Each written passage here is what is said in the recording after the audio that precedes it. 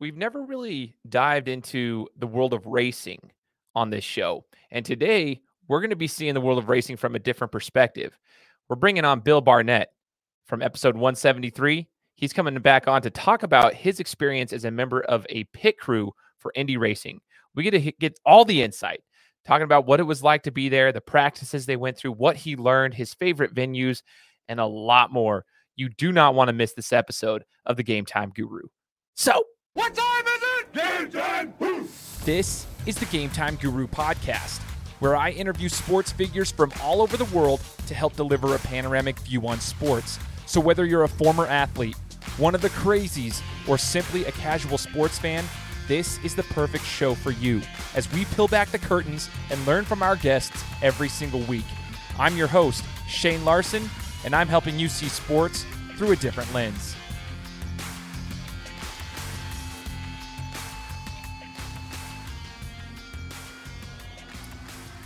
What's up, everybody? Welcome out to another episode of the Game Time Guru podcast. I am Shane Larson, your host, and man, what an amazing opportunity to be here with you guys today. This is the number 200, 200th episode, I should say. Number 200. We have gotten to the 200 level. I can't even explain how excited I am for that. I've been looking forward to this particular interview because for all the listeners out there, whether you're new to the show, like if this is your first time listening because you thought this was going to be an interesting interview, or if you've been listening for a long time, I mean, I just want to say thank you. This has been a work in progress, 4.5 years of consistently pushing out content, meeting new people, and hearing new stories and delivering a panoramic view on sports. And so we've made it 4.5 years, and we're at the 200 level for the episodes, and we're just really, really excited to bring this information, this content, this show to you guys. And today, we're bringing on a guest who has been with us in the past, episode 173 with Bill Barnett. We were talking about his football journey, but in that interview, Bill actually had referenced a few things in regards to being a member of a pit crew, talking a little bit about Indy racing, and now we're going to dive deeper into that because in that interview in episode 173, which I would encourage you guys to go listen to, I'll link it here, we talked about his football journey, playing college football for one of the most well-known, famous coaches in the history of college football. But today, we want to dive deeper into this subject and unbox it a little bit more. So, Bill, thanks for coming back to the show and being willing to join me again, man. Absolutely. My pleasure. And congrats. So awesome, Shane. 200, man. And what an honor for it to be here on the 200th celebration. So very, very tickled, sir. Thank you for having me. Oh, I appreciate you, man. It's an honor to have you with me. This is awesome. So Bill, we're going to go into this, dive right into it. The pit crew story. Yeah.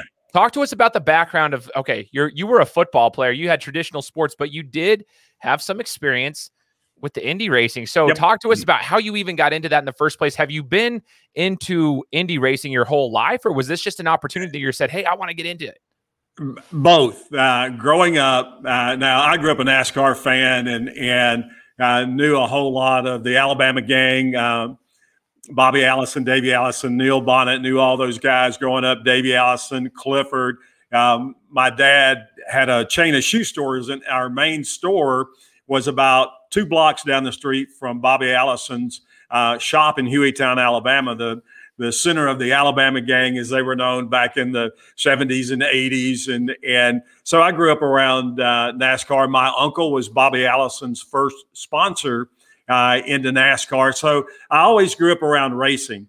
But the only thing that my dad did that wasn't IndyCar, on Memorial Day weekend, every year growing up, the world stopped, and sometimes we'd listen to it on the radio, other times we'd watch it on TV, but was Indy 500 on that Memorial Sunday. And I remember times where we'd be out in the backyard, my dad barbecuing. He had this little leather-bound transistor radio. We were living in Mississippi, and we were listening to WVOK out of Birmingham, Alabama, and listening to the Indy 500. So it was always a very special thing that my dad and I shared. And that was really all I ever paid any attention to. And then years later, so you fast forward past Alabama, past football, I've been doing real estate for years. and they opened the ballpark in Arlington where the Texas Rangers used to play ball. They have a new stadium now, but they opened a stadium in '94, and for the first 14 years or so, I was out there. And I met this guy who was an attorney, and he was a sports attorney, a guy named John Lopes. And he worked for a company that did a lot of basketball stuff, an attorney firm, and they were one of the firms that represented the Mavericks. And he was a young guy and a very secondary guy, but he was his whole deal was sports. So he and I started going to some NASCAR races together and just having a blast. And about a year and a half later, he and I had become really good friends. He called me one day and said, "Hey, we need to go to lunch. I got some news I want to tell you." Okay, fine. We go to lunch, and he says, "You're not going to believe this. I've been hired by a businessman out of Phoenix to start an IndyCar team." And I'm like, "Well, what do you mean by that?" He goes, "I'm going to run the team. I've been hired to be a manager." Now, John was not only was he a great attorney, but he was a helicopter pilot in the Army, a West Point grad. He still is, I'm sure, a leader of men. And I was like, "Oh man, that is so cool." So we're yakking, and through the course of lunch, I went, "John, anything I can do, you let me know. I'm in. Don't care what it is, I'm in." He goes, "Well, what can you do?" And I'm like, "Well, if it's involves turning a wrench, you don't want me anywhere close to the car. I'm not that guy." So we went on. Nothing really worked out. They did the first race down in Orlando at Homestead in Orlando. This would have been the 1999 season. And the only airtime our car got was John Hollinsworth Jr. was our driver. He was a rookie, and he wrecked with about 10 laps left to go. And that's the only airtime that we got. Nice. And so when they ended up having to, a lot of times in IndyCar, the wrecker will literally just lift the car.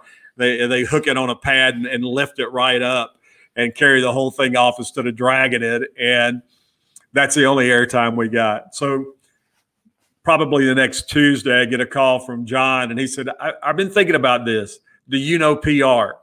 And I said, "Oh, Johnny, I've been doing PR since I came out of the womb, brother. What are you thinking?" He goes, "Well, obviously we need help. What we were doing was not working. Our sponsors are not happy." And I said, "You betcha I can do that." I said, "Now, the problem is you can't afford me." He's like, "What?" I'm like, "Dude, you can't afford what I would cost to take time away from my real estate business to do that." And he's like, he was crestfallen. He was like, "Oh, man." I said, "I didn't say you couldn't have me. I said you couldn't afford me. If you want me, here's the deal. I'll come in at your rate, but I'm a member of the crew." He said, "Well, I don't know if I can do that or not. I need to talk to the owner." And we got back to that, "Well, what can you do?" thing. I went, "That kind of sounds like that's more your problem, not my problem." And the next day he calls and he said, "Got it figured out. Every crew has a guy in the pits, a live pit crew member. He's referred to as the sign guy. He holds a sign out to show the car where to stop in the pit stall. Because if you go over in your stall, you get penalized. If you're short in your stall, you get penalized." And he said, "You can do that." And I'm like, "You bet I could do that." So I literally, we were in Phoenix the next week for race number 2. And then so through that season and the next season, I did IndyCar racing every weekend. The third season came up is when my relationship with Robert Allen really took off. And so I had to back off of that because I was speaking every weekend for 42 weekends out of the year for the next 8 years. And but that's how that thing got started. My ex was like, "Why in the world would you even want to do that?" And I'm like, "Are you kidding?" I said, I had this nagging emptiness that at some point in my life, I didn't know where it was going to be. I wanted to be part of a team again. I've coached a lot, but being part of the team and coaching a team are different, as you well know.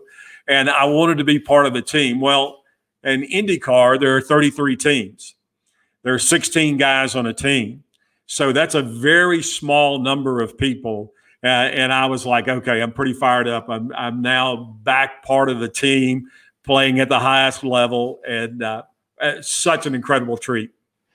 That is so cool how you even got there, right? And I love what you said, Bill. Here, one of the things was like, you can't afford me. You were working the system, like you're a businessman, and so like I mean, you knew what you wanted to do, but you let them know, and you're playing hard to get, basically. Like, okay, here's the deal, and you worked your way into the crew, which I think is super cool. Yep. The way that you did it, the whole concept of team. This is what a lot of people don't understand, including myself to the high degree, right? Like, I understand the basic level, but like Indy car racing, NASCAR racing, any car racing sport, people don't realize the teamwork that goes behind it. And that's why I'm actually really excited to kind of break this down a little bit more about the pit crew, like the crew itself, and like what goes on behind the scenes. You get to see the racer, and I kind of want to see that too, like a little bit more about what you know about the drivers and what they have to go through for training. But, if you ever go on to what's intriguing to me, Bill, is I've gone on to like Google and stuff, and I've watched videos on the quote unquote anatomy of a pit crew, and they'll show like the 8 to 11 different pieces that go into like what's going on when the car stops. Mm-hmm. But talk to me about this, the teamwork. Do you guys have to practice, or I mean, like, how does that work for being in a pit crew? Do you practice and do you get scored? Like, is there like somebody who's like a coach who's watching over you guys? Talk to us about how that goes, because when you see a car fly off into the pit, I mean, it's fractions of a second can make a difference in a race. Like, you've got to get in and out. So talk to us about that, the different pieces. Remember how long ago that was?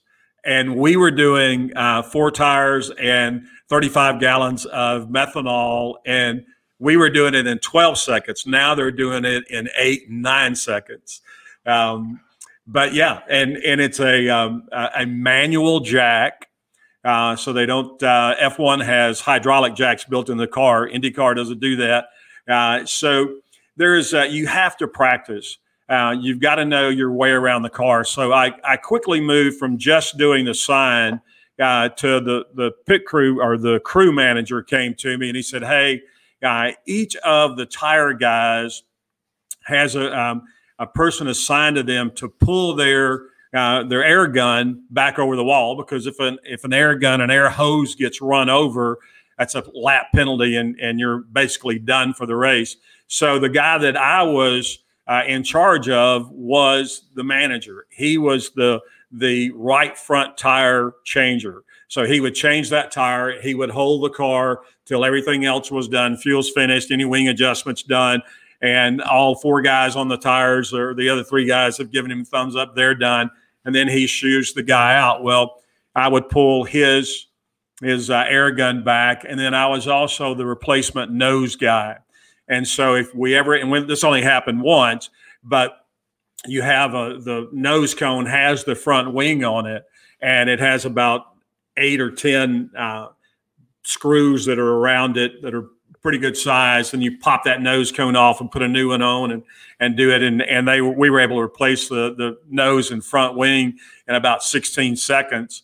And we have it with a little glue on each of them, so they stay in the hole. They don't fall off while you're passing the thing around. And so, yeah, you have to practice. So literally we practice at the shop, and then at IndyCar and any of the other races, you have practice time for when you're out just running before the race. You get practice time on the track. But we also, as everybody else did as well, we would also have practice time in the pit, where literally your guy just goes, he makes 1 lap, comes in, and you run a hot pit. You run, boom. We may not actually be putting fuel in the car because it's full already, but we're changing the tires, we're adjusting wings. We're making sure that another thing you have to do is give your driver a drink of water during that time. So we're doing all of those things, and you've got a timer there. And then you've got the team manager. That's your coach. The team manager is the guy there. He's looking at, is everybody operating smoothly? Was there a split second that anybody hesitated on what they were supposed to do? And he's the guy that's really coaching, and he has a timer, and this is okay. That was 11.3. That was 12.2. And we were always looking at what is the one thing that we can do that'll shave 1/10 of a second off of a pit stop, because when you're going 200 miles an hour, 1/10 of a second, it's about 50 yards. So it makes a difference. Wow, that's actually a really interesting point that you just brought up there. It could be 50 yards. Like people, that's what I'm saying is like the casual fan or somebody who doesn't even pay attention much. They'll catch it on TV every once in a while. Yeah. That right there, I hope that sheds some light as to like why it's so important to get those fractions of a second, like get them quicker.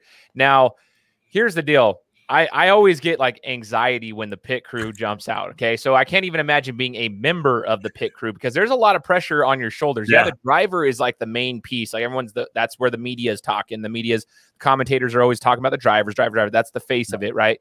But the anxiety is like, the pressure's on the pit crew. Was there like anxiety when the car's coming up? Like, did you have to take a deep breath and realize like, okay, here we go. Ready. And how in those pressure situations, it's 12 seconds, right? So 12 seconds or less, I should say. Yep. How did you, I guess maybe this would be applicable to any sport for that matter, or anything that you're doing in life. How did you get yourself to like, okay, heart's racing, you're ready to go, but you've got to focus and you've got to slow things down. Is there anything you did in particular, Bill, or is it just kind of go with it and learn how to do it and just slow things down? Yeah. And I'm going to tell you that the second year they asked me to head up the fuel team, which meant I controlled the amount of fuel that went into the car. So we gave the sign off to a new guy. We had a guy retire, and he was there's two guys on the fuel team. There's the guy that controls the amount of fuel going into the car, and then there's the guy that's over the wall. He's got the fuel nozzle in the car. So I took over as the amount of fuel getting into the car. And so pressure jumps up big time. But when you practice all of that, and this is one of the things I love about Coach Saban in Alabama. I heard an interview with him where he said, hey, you know what? Somebody said, how come you practice something over and over and over so you get it right? He goes, no, we don't practice to get it right. We practice so much that we can't get it wrong. And I was like, man, that's racing to a T. So when you get to that point and you got a helmet on and you got we've got radio communications going on now. Only a couple of people can speak to the driver, but all of us could hear all of the communication. So the pit crew manager or the team manager would come on and he'd say, hey, next time around we're pitting. When I was on sign crew, about half a lap before the pit, I would already be in place with the sign. And as soon as the driver starts to hit turn 4, I'm waving the sign up and down so it makes it easy for him to see the sign. And then as he starts coming in, you hold it steady and low because literally the nose of the car comes up and touches the sign. Then it's out of the way, and then you're pulling the air hose for the air gun. So in the fuel thing, way different. It was you couldn't start the fuel flow till the guy was going over the wall, and there was a split second between he's about to insert the nozzle into the car and you need to get the fuel in the line. And it's a 4-inch, like a fire hose. It's what they use for aircraft, for airplanes and fighter jets and stuff. And so, it was, you practice it so much that as soon as you hear it on the radio, you go, but just like if you're playing baseball and the guy's about to throw a pitch to you, you exhale to relax, but you also get keenly focused, and then and it's over like that. I mean, you just, if you watch a football play, it's the moment the ball is snapped. Well, that play may be 4 or 5 seconds, and that's about it. For baseball, every time a pitch is thrown, it's a nanosecond. And it's the same thing in racing. They make the call, and you just exhale, and it increases your focus. And then the car's coming in, and you're just lasered on, this is what my job is. And that the old thing, you had one job to do. That's all. It's like, all I've got to do, my job is this. And I want to make sure that I'm absolutely perfect, doing the best that can be done on this one thing for this next 10 to 12 seconds. Man, the exhale piece of that too, I think that's something that a lot of athletes anywhere can actually take into effect right there, because, you'll see a lot of people in basketball, for example, when they're shooting free throws, high pressure situation, they're already breathing hard because they're working hard. But the best way to do it, I always thought, like, all right. And boxing is the same way. My coaches always used to tell me, even in the middle of the fight, not just in the corner at the start, like in between rounds, they would tell us, like, take your deep exhale, like inhale and then exhale and like slow things down and you'll be just fine. Like a lot of people just, they need to focus and I think that's huge. And just hearing that, I do have a follow-up question to this though. Okay. So you practice so you can't get it wrong, quoting Coach Saban. Were there times though, Bill, even with I guess maybe in your situation or on your crew that you were a part of, did you guys get it wrong? I guess I don't know how to explain it. Like the hose, maybe the fuel went too quick, so it gets out, or the tire didn't get on quick enough, or it didn't get tightened, or I don't know. Was there anything, and can you expand upon any stories there? Yeah, and thank you, Lord, I was never involved in any of that. But we had a driver, not at the Indy 500, but at a race, leaving the pit, stall the car. And it's not like you're passing the car. You just don't reach over and turn the key and it starts again. In IndyCar, they actually have a starter that is an external starter that you insert into the gearbox. So if a driver stalls the car, it's a major to do. It may cost you 10, 15 seconds. It's a big deal. So we had that happen once. I don't remember who the driver is, but I was literally watching this year's Indy 500. And a guy was a young driver. I think it was his second year, but he was leading the race. Comes in for a pit stop. There's maybe 30, 40 laps left. Gets his 4 tires, fuel, boom, heads out. And as he's leaving the pits, there's what's called the blend lane. And that's a big curve so that as you come out of the pits, you just don't jump onto the track. You blend into traffic. So it goes about halfway around the track almost. But he's going into the curve into turn 1 in the blend lane, and his left rear tire just comes off. And no. They just didn't. It's a single hub deal, so it's not like bolts, lug nuts that you use on your car. It's a single hub, zoop in, and they just didn't get it secured correctly, and cost him the entire race. And not only did it come off, cost him the win, messed his car up, and he's out. And so those things happen. We were incredibly blessed.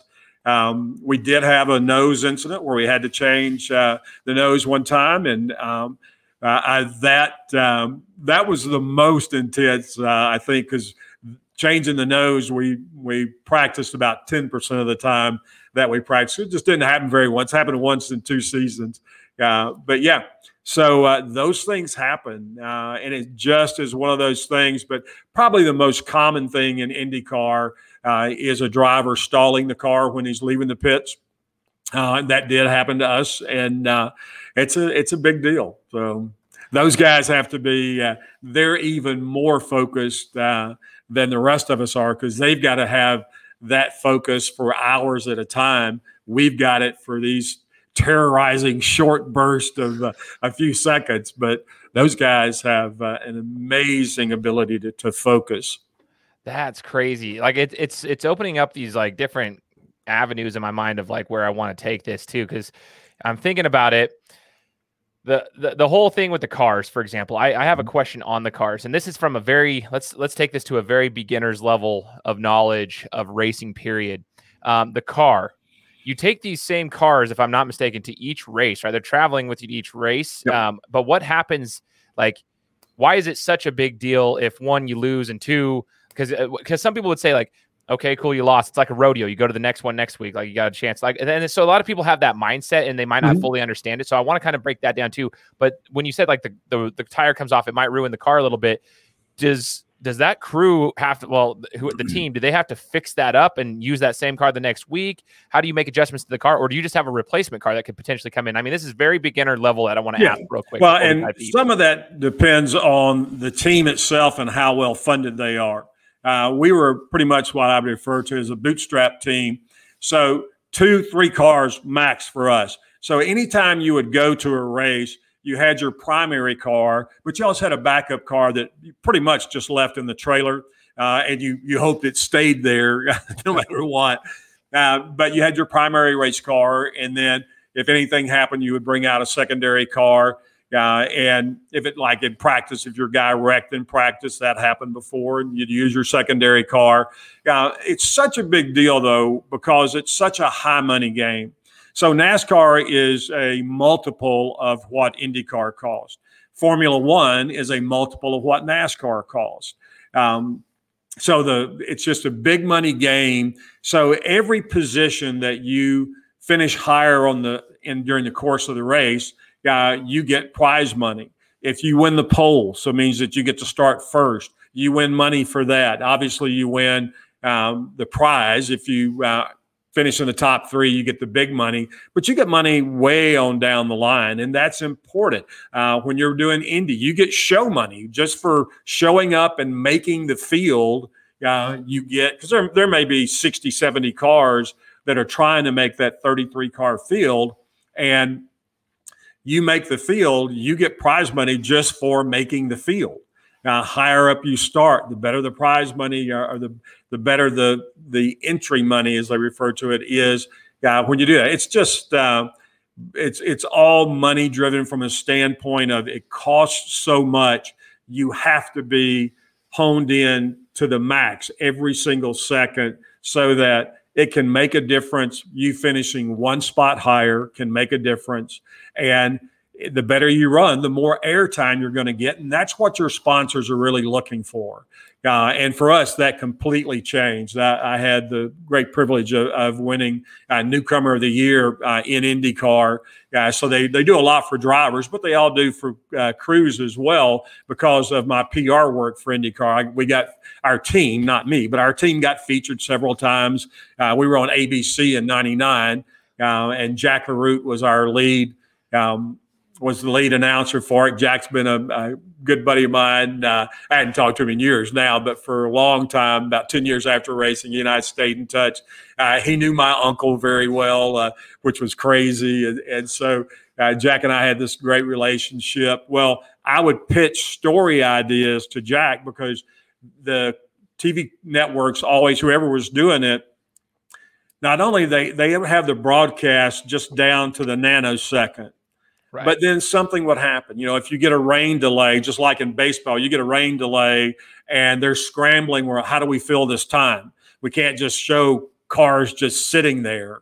Or if you get a race that's red flagged because of a wreck, and it may be 20 minutes while they're cleaning the track up and they're not letting the cars run, even doing practice or caution laps during that time, they've got to find some way to fill that time. So they keep a backlog of stories to be able to jump into should anything like that happen. So I'd go to Jack and I'd pitch ideas to him. And like we did a deal at Indy where Jack came in the pit, the garage area one day, because back then we were there the entire month of May. Now they only do it 2 weeks, but you've heard of it referred to likely as the month of May. That's because up until a few years ago, they literally were there the entire month. And so Jack came in into the garage area one day, and all of us were sitting around having a Frosty. And he's like, well, not one for me. We're like, yeah, didn't know you were going to be here, dude. And he's like, so is this like tradition? And I go, yeah, every day when we are finished, there's a Wendy's right down the street. I go down and I get all the crew. We get 16 Frosties every single day, 17 technically. He's got one for the driver. He was the reason we were doing it. And so we go down and get these Frosties. And he's like, are you kidding me? And so we were in Phoenix like 2 weeks after that. And there was about a 30-second story done on us where they brought the ABC folks into the garage area, and we're all doing the Frosties. And, of course, Wendy's got a big plug. Yeah, I was hoping to turn that into a Wendy's sponsorship. Didn't happen. But, you know, they would came in and did, you know, just a little human interest thing. And, gee, why is this happening and blah, blah. But, you know, you got extra time, and that meant extra exposure for not just the team, but for our sponsors. Wow, that is actually really insightful. I like that. That is cool. See, this is when I say we're trying to deliver a panoramic view on sports, like we're trying to see it from all around. This is stuff I've never heard. This is why I love this. This is a great conversation. I absolutely love it. Talking about race conditions. Yep. So we've seen sometimes tracks like you mentioned, even rain, like stuff like that with the announcers having to figure out how to, like, you know, fill in some dead air and all this stuff. And they need stories, yada, yada. But like in the actual races themselves, it might have been raining all week or something and stuff. And I've talked to different athletes from different types of sports, that at least when they play on different, you got tennis players who play on different types of courts. You got football players who have to play in different field conditions. The ones who typically play outside, they have to deal with that kind of stuff. I'm curious how that affects racing though, because to my understanding, they'll shut the race down if it's raining, right? If it's a wet road or whatever you want to call it, wet course, whatever. How does that work? So IndyCar runs ovals and they run what's called road courses. Now, on a road course, they'll actually run a rain tire and can race in the rain. It's got tread on it. Looks very much like a street tire. When you're running ovals, it's a slick. So that tire can't get wet. The track can't get wet because there's absolutely no traction on it whatsoever. So racing conditions change literally from day to day. They'll change during the day. Temperature has a huge impact on that. You'll see some years. This year was a very hot Indy 500 weather-wise. You'll see some years that it may be in the 60s or 70s in May in Indianapolis. And when that happens, you'll usually see 2 or 3 cars that somewhere during the course of the race, this happened to a guy here in Dallas by the name of Greg Ray, who was a very prominent IndyCar driver during that time. And Greg wrecked in one of the Indy 500s coming out of the pit to start the race. He's coming out to go do his warm-up laps and had come in and they made a small adjustment. He goes back out and he hits the gas a little bit too hard because the track was cold and his tires were cold, spun, hit the wall, done. He didn't get to run a single lap that race. It's a huge track condition and mainly weather is gigantic. Now, if there's oil on the track, anything like that, that's usually the providence of the IndyCar organization. They do an incredible job, as does NASCAR, keeping those things, getting it cleaned up. If there's any debris, they either bring the cars and run them through the pits for a few laps or halt the race so they can get everything cleaned up. But that weather, that can play havoc with you. Man, how many tires do you guys typically go through, like a rotation of tires in a typical race? We typically, like on the 500, we would typically take 9 sets.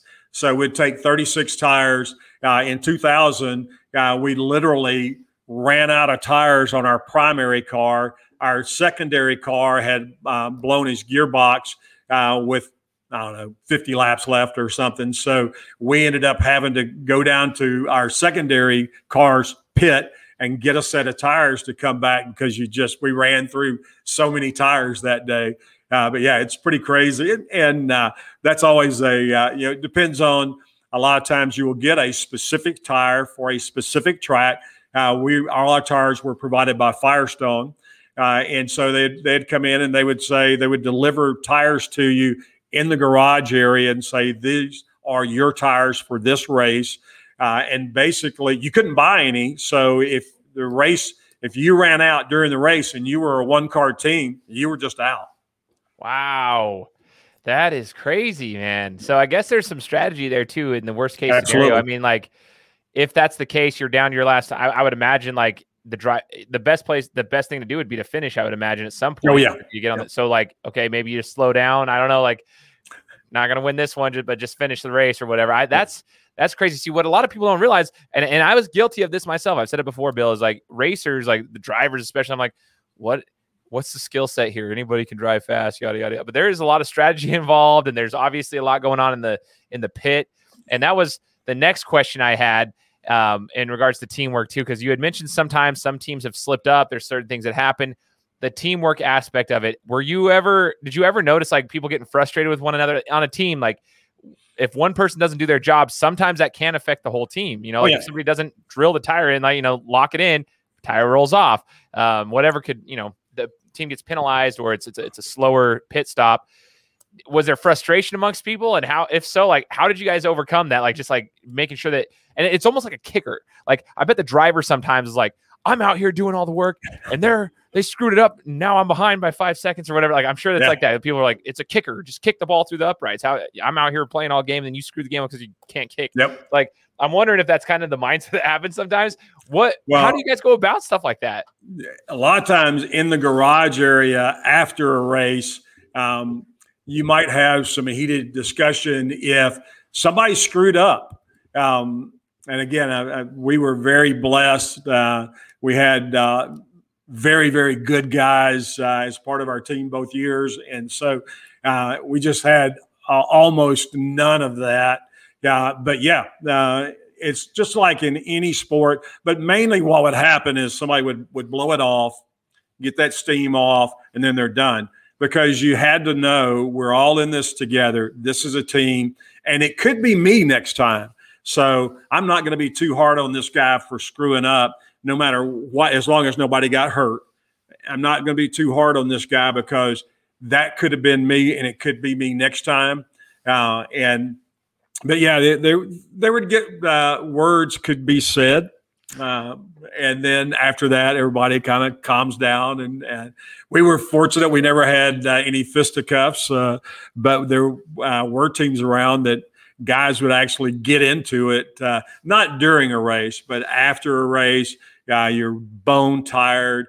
You load up the same day after the race is over to start heading back to the shop. And you just wore out and you've had a very intense 3 days. That's a typical race weekend. You travel on a day, you've got 2 days of prep, your race day, and then you're back. But guys could get excited sometimes. Oh, I can imagine. I mean, it's the competition feel, but like that's the beauty and the downside of a team. Like you got to figure out how to communicate in the good and the bad. And I mean, we experience that in all team sports. I just think that's super interesting, especially like you said. Like, I mean, it's hot outside sometimes it's not, but it's just like you're there all day, and it's like you have to be on your best. Like you got to be locked in like the entire time. And then by the end of it, if someone's like, I can just imagine like that'd be pretty brutal. Now, you've been through, a couple seasons of the pit crew. I think that I know the answer probably, but I would like to know your favorite track, your favorite venue, if you will, and why. Well, Indy, period, bar none, nobody even close. The first time that I did the 500, the way they start the 500, and IndyCar does things a little differently, but when a race is about to start, they'll have the cars lined up on the track. The engine's not running yet. They're just there. The drivers are in the car. And all of us that were members of the team would line up behind the car across the track. And so while they do the national anthem, and then almost every race has a flyover of some kind. But that first Indy 500, when there's 250,000 plus people in the stands and you're standing there, and I had to take a second and go, I'm one of 16 guys on 33 teams, and holy cow, here's this little guy from Birmingham, Alabama. Look where I am. And I'm just standing there looking, and I'm looking around and all the people. And then the flyover happens, and the flyover was the B2 Stealth, and I heard this shh, and I looked up, and it was right there. And one of my favorite memories of all time. So I had this. You and I had a chance to see this earlier, but I wanted to show this to everybody. This is us coming out of the 1999 Indy 500. That's our car there, number 42. Number 42. John Hollingsworth Jr. was our driver. Yes. And that's coming out of turn one. And I have a tremendous amount of sports memorabilia, but that's right on up there. That's one of my favorites. So that's so cool. That is so dope. Oh man, that's awesome. Bill, so you talked about the Indy 500, the venue. What comes to mind, and you talk about the flyover, I was actually just putting myself in that position. There have been a few times when I go to a game, a sporting event, not just playing in one, but going to one, where I've gotten this sense of pride, especially with the flyover. For some reason, I don't know. I feel like racing. It's patriotic. It's a very That's exactly the best word to put it. It's very patriotic. And I'm wondering, because you played football at a collegiate level for a very reputable university at Alabama, and you've been around, and you've just been around sports your whole life. How does Indy racing compare when it comes to the patriotism? I guess if that's even the word that you could use, like patriotic feel. One of the things about race fans, period. Race fans, whether it's Indy, NASCAR, drag racing, doesn't matter. They are patriotic Americans. There's something about, and racing is certainly, now NASCAR is an American sport, but racing in general has been around as long as there have been cars around, certainly not confined to just the U.S., but it is such a patriotic thing. I just, the spirit that goes into not only racing and race teams, but that just permeates the fan base of racing is just absolutely incredible. And it's the kind of thing, we all have our favorites. We all have drivers that we hate and blah, blah, blah. But once it's over, or if anything happens and there's an accident, then all bets are off. We're all together. We're all one.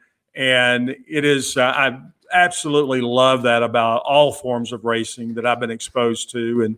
And it's just, I don't know why it's so patriotic, but it is. It's incredibly patriotic.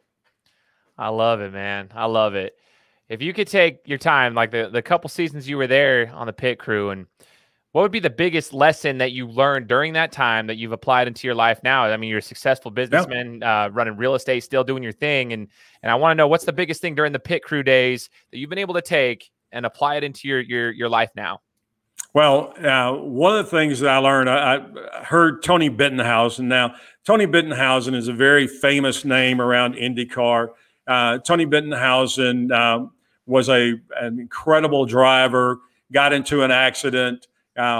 He was driving a midget car, which he wasn't supposed to be doing because he was under contract in IndyCar. But he was ran off to do a little side race, have fun, got in a wreck. Midget cars are open cockpit cars, and the car rolled, got his arm caught, and ended his career. But Firestone hired him as a test driver, and all their tires they would test at Indy. And so Tony Bittenhausen has driven more laps over the Indy Speedway than anybody alive. So in 99, we brought in a second car for the 500, very common for teams. We had a guy named Mike Groff, super guy.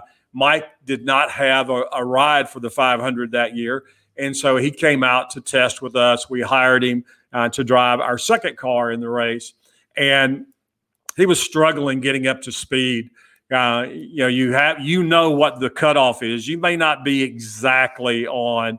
Back then, the lap time was, you knew you had to do 227 as your average speed for the lap, or you weren't going to make the field.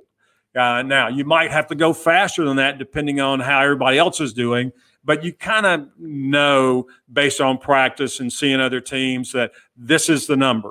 We get above that, we're in. Well, our primary guy started 12th. He had no problem. And Mike was struggling, and so we thought it might be maybe he was a little rusty. So we hired Tony Bittenhausen. And Tony came in all the lessons that I got to hear him talk to Mike a lot. But one of the things that he said, it was kind of an offhand comment, is he's money equals speed. And I was like, wow. Well, what Tony was talking about was the more money a team has, the better engineers you're going to be able to have, the better guys, all of your crew members are going to be a little bit better. And again, if you can shave a half a second, that's gigantic. Your engine program is going to be a little bit better. And all of that's money, and all of that equates to speed. Well, that I've translated into real estate and really into the consulting business that I run for real estate. And I remind investors of that all the time. Is money is speed. And I tie it with a thing that I learned from Tony Robbins. Tony has this fabulous quote that he uses a ton, where he says, you take decades and turn them into days. Well, that's what money does for you in business. When you can hire a coach, a consultant, a mentor to take their knowledge and basically download it into you for a price, you save all of that time. None of us really have the time to be able to go out and learn our craft, our business with trial and error.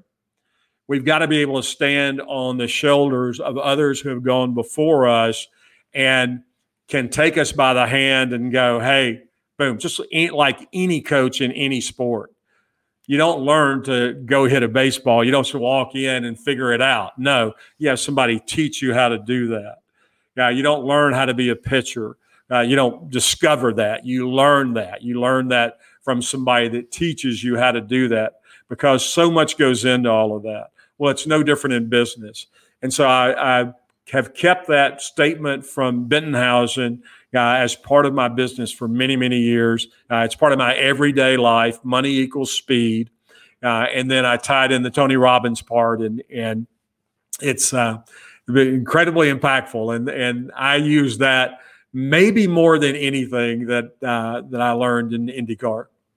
Money equals speed. I dig that. And the entire explanation behind that. I hope those who are listening to this, you'll rewind that like little minute and a half to 2 minutes of what Bill just said. The money equals speed. I don't know. There's for some reason in business and just kind of discussing this in the world, there's this like, from some people, there's a lot of people that just think, oh, money is evil. Money is evil. And I always get kind of frustrated with that. I'm like, no, listen, like, it can be if it's used for the wrong reasons, but like you have this negative mindset on money equals speed. I love this. Like, I want to take your clip right here and share that with people, and like how impactful that can be, because it's not like I can't remember if exactly how Floyd Mayweather just said it, but they were like, he's like, they say money isn't everything, but legacy can't buy food for the table. You know what I mean? So it's like money is required for a lot of things. Anyways, it's just kind of the whole concept of money. I love it. So I want to take that money clip that you just money clip. Get it? Well, you certainly have my permission to. And you know, you mentioned that a lot of people think money's evil, and you and I have both read and studied the Bible a lot, and I always correct people when they go, you know, the Bible says money is like, no, it does not. The verse says the love of money is the root of all evil. Well, the love of money is greed. That's very different than going out and wanting to be a good provider for your family. Wanting to make money because you have that skill set, so that you can support your church, so that you can support charities, so that you can give to, as the Bible says, widows and orphans. But it's very specific. It's the love of money that is the root of all evil, not money itself. So, that conversation happens several times a year. It's amazing how many people misquote that. So. Absolutely. And I love that piece of it too. Thank you for sharing that, because that's just so impactful. And one thing I've always appreciated about you, Bill, is like in your work that you do, you give back. That's one of your basic like principles, like is like giving back. Like I remember listening to a podcast of yours and talking about like the 10 by like you give back. Like that's the thing. It was when you make it, you give it back. Like that's part of the process. Big fundamental like piece to what you do, which speaks volumes to your character. And I think that's awesome. So like for people who are like, oh, money's evil, whatever. Okay. Yeah. Listen up, go meet Bill Barnett. And like, let me tell you what that's all about. Well, go ahead. I know you have an upcoming guest, Mark Victor Hansen, dear friend of mine. And Mark taught me something many, many years ago that has stuck with me. And Mark has a great book out called The Miracle of Tithing. And I give away 200 or 300 copies of that book a year. It's what we call it a pocket book. It's a little small book, but it is so powerful. But years ago, before I ever had any monetary success, and I had just gotten to know Mark, I met Mark in the mid 70s, and I had just gotten to know him and was kind of just getting into the business world on my own. And we were talking about tithing, and I was like, well, Mark, I my tithe doesn't amount to anything. It doesn't change anything because I make so little money at the time. And he goes, well, there's more to tithing than just giving of your money. You could do an idea tithe, and that be just as impactful or more impactful. And I was like, wow, I never thought about that. And he goes, when you give somebody your time, you're tithing your time. Your ideas have value as well. So it's not just money, but you learn that concept of nobody. There's a guy out there who is very successful, super guy. I have some issues with one of the things that he promotes about himself a lot, which is self-made. And I'm like, dude, the more you think you are self-made, the probably more people that have helped you in life. At some point, you get to this point in life, hopefully, you get to this point where you start to recognize how incredibly blessed you are. For me, for you, for anybody. And it doesn't have to be monetary success, but you look at, we woke up this morning and we woke up in the greatest country that exists on the planet that's ever existed. As screwed up as everything is right now, this is still the greatest country in the world. I thank God every day that I was blessed by him to be born an American, and to be in Texas helps a little bit too. So you get, you start recognize those things. I'm in incredibly good health. I'm 174 years old. I know I don't look it, but it's one of those things where you start to realize those things that, man, there's just so much to be grateful for. And as you do that, you recognize things just like you. I'm very grateful for the relationship that you and I have. And you look at those things and you see how many people in your life and in your circle of influence, whether they're in your circle or you're in their circle, how many people have had an impact. Mark, and I don't even know if Mark remembers this story or not. I would have no speaking career if it weren't for Mark Victor Hansen. Mark brought me out and put me on stage for the very first time.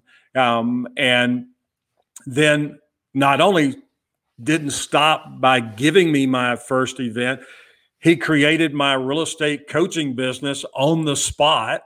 So I don't know if we have time for that. I'll tell you that story sometime.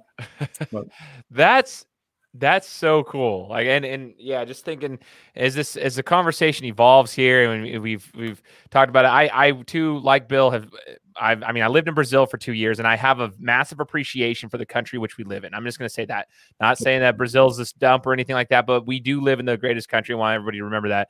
It kind of goes back to that's why I was talking about patriotism, like the whole patriotic feel of racing and sports and all that stuff. That's why I'm so passionate about that, because I've seen it from a different perspective. I too, I think anybody who's made it, no one's self-made. It doesn't matter what you believe in. And if you don't believe in a higher power or whatever, you're not self-made. I'm sorry to tell you. There's a lot of things there. And yeah, I think that's awesome. That's why I get along with you, Bill, because you got similar morals and ethics and everything as I do. And I vibe with that. I think it's super, super cool. And it's, you're an inspiration. That's you motivate me to be better. And I think it's awesome.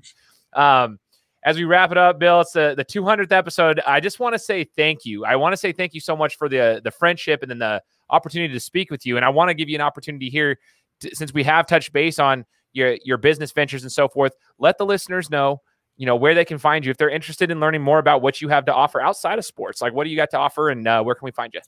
I do a webinar every Thursday night where I'm in real estate investing. I talk about real estate coaching, real estate investing. And so there's a website, if you'd ever like to join one of our webinars, it's Secrets to Cash Now, secretstocashnow.net. So I use .net because of net worth and net assets. So secretstocashnow.net. Jump in and join one of our webinars one Thursday night. I do a webinar every Thursday night. Topics will vary from time to time, but every Thursday night you can go to that address and find out what was going to be talked about that week.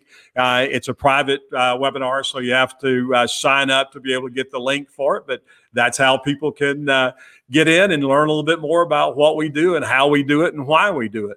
Heck yeah. secretstocashnow.net. Yep. Go check it out. I'll put the link here in the description for you guys. Go listen to Bill on a Thursday night, learn some more about how to make some money. 9 o'clock Eastern. 9 Eastern. There you go. That's perfect. I was about to ask that, but I assumed it would probably be on the website as well. Some details on the event.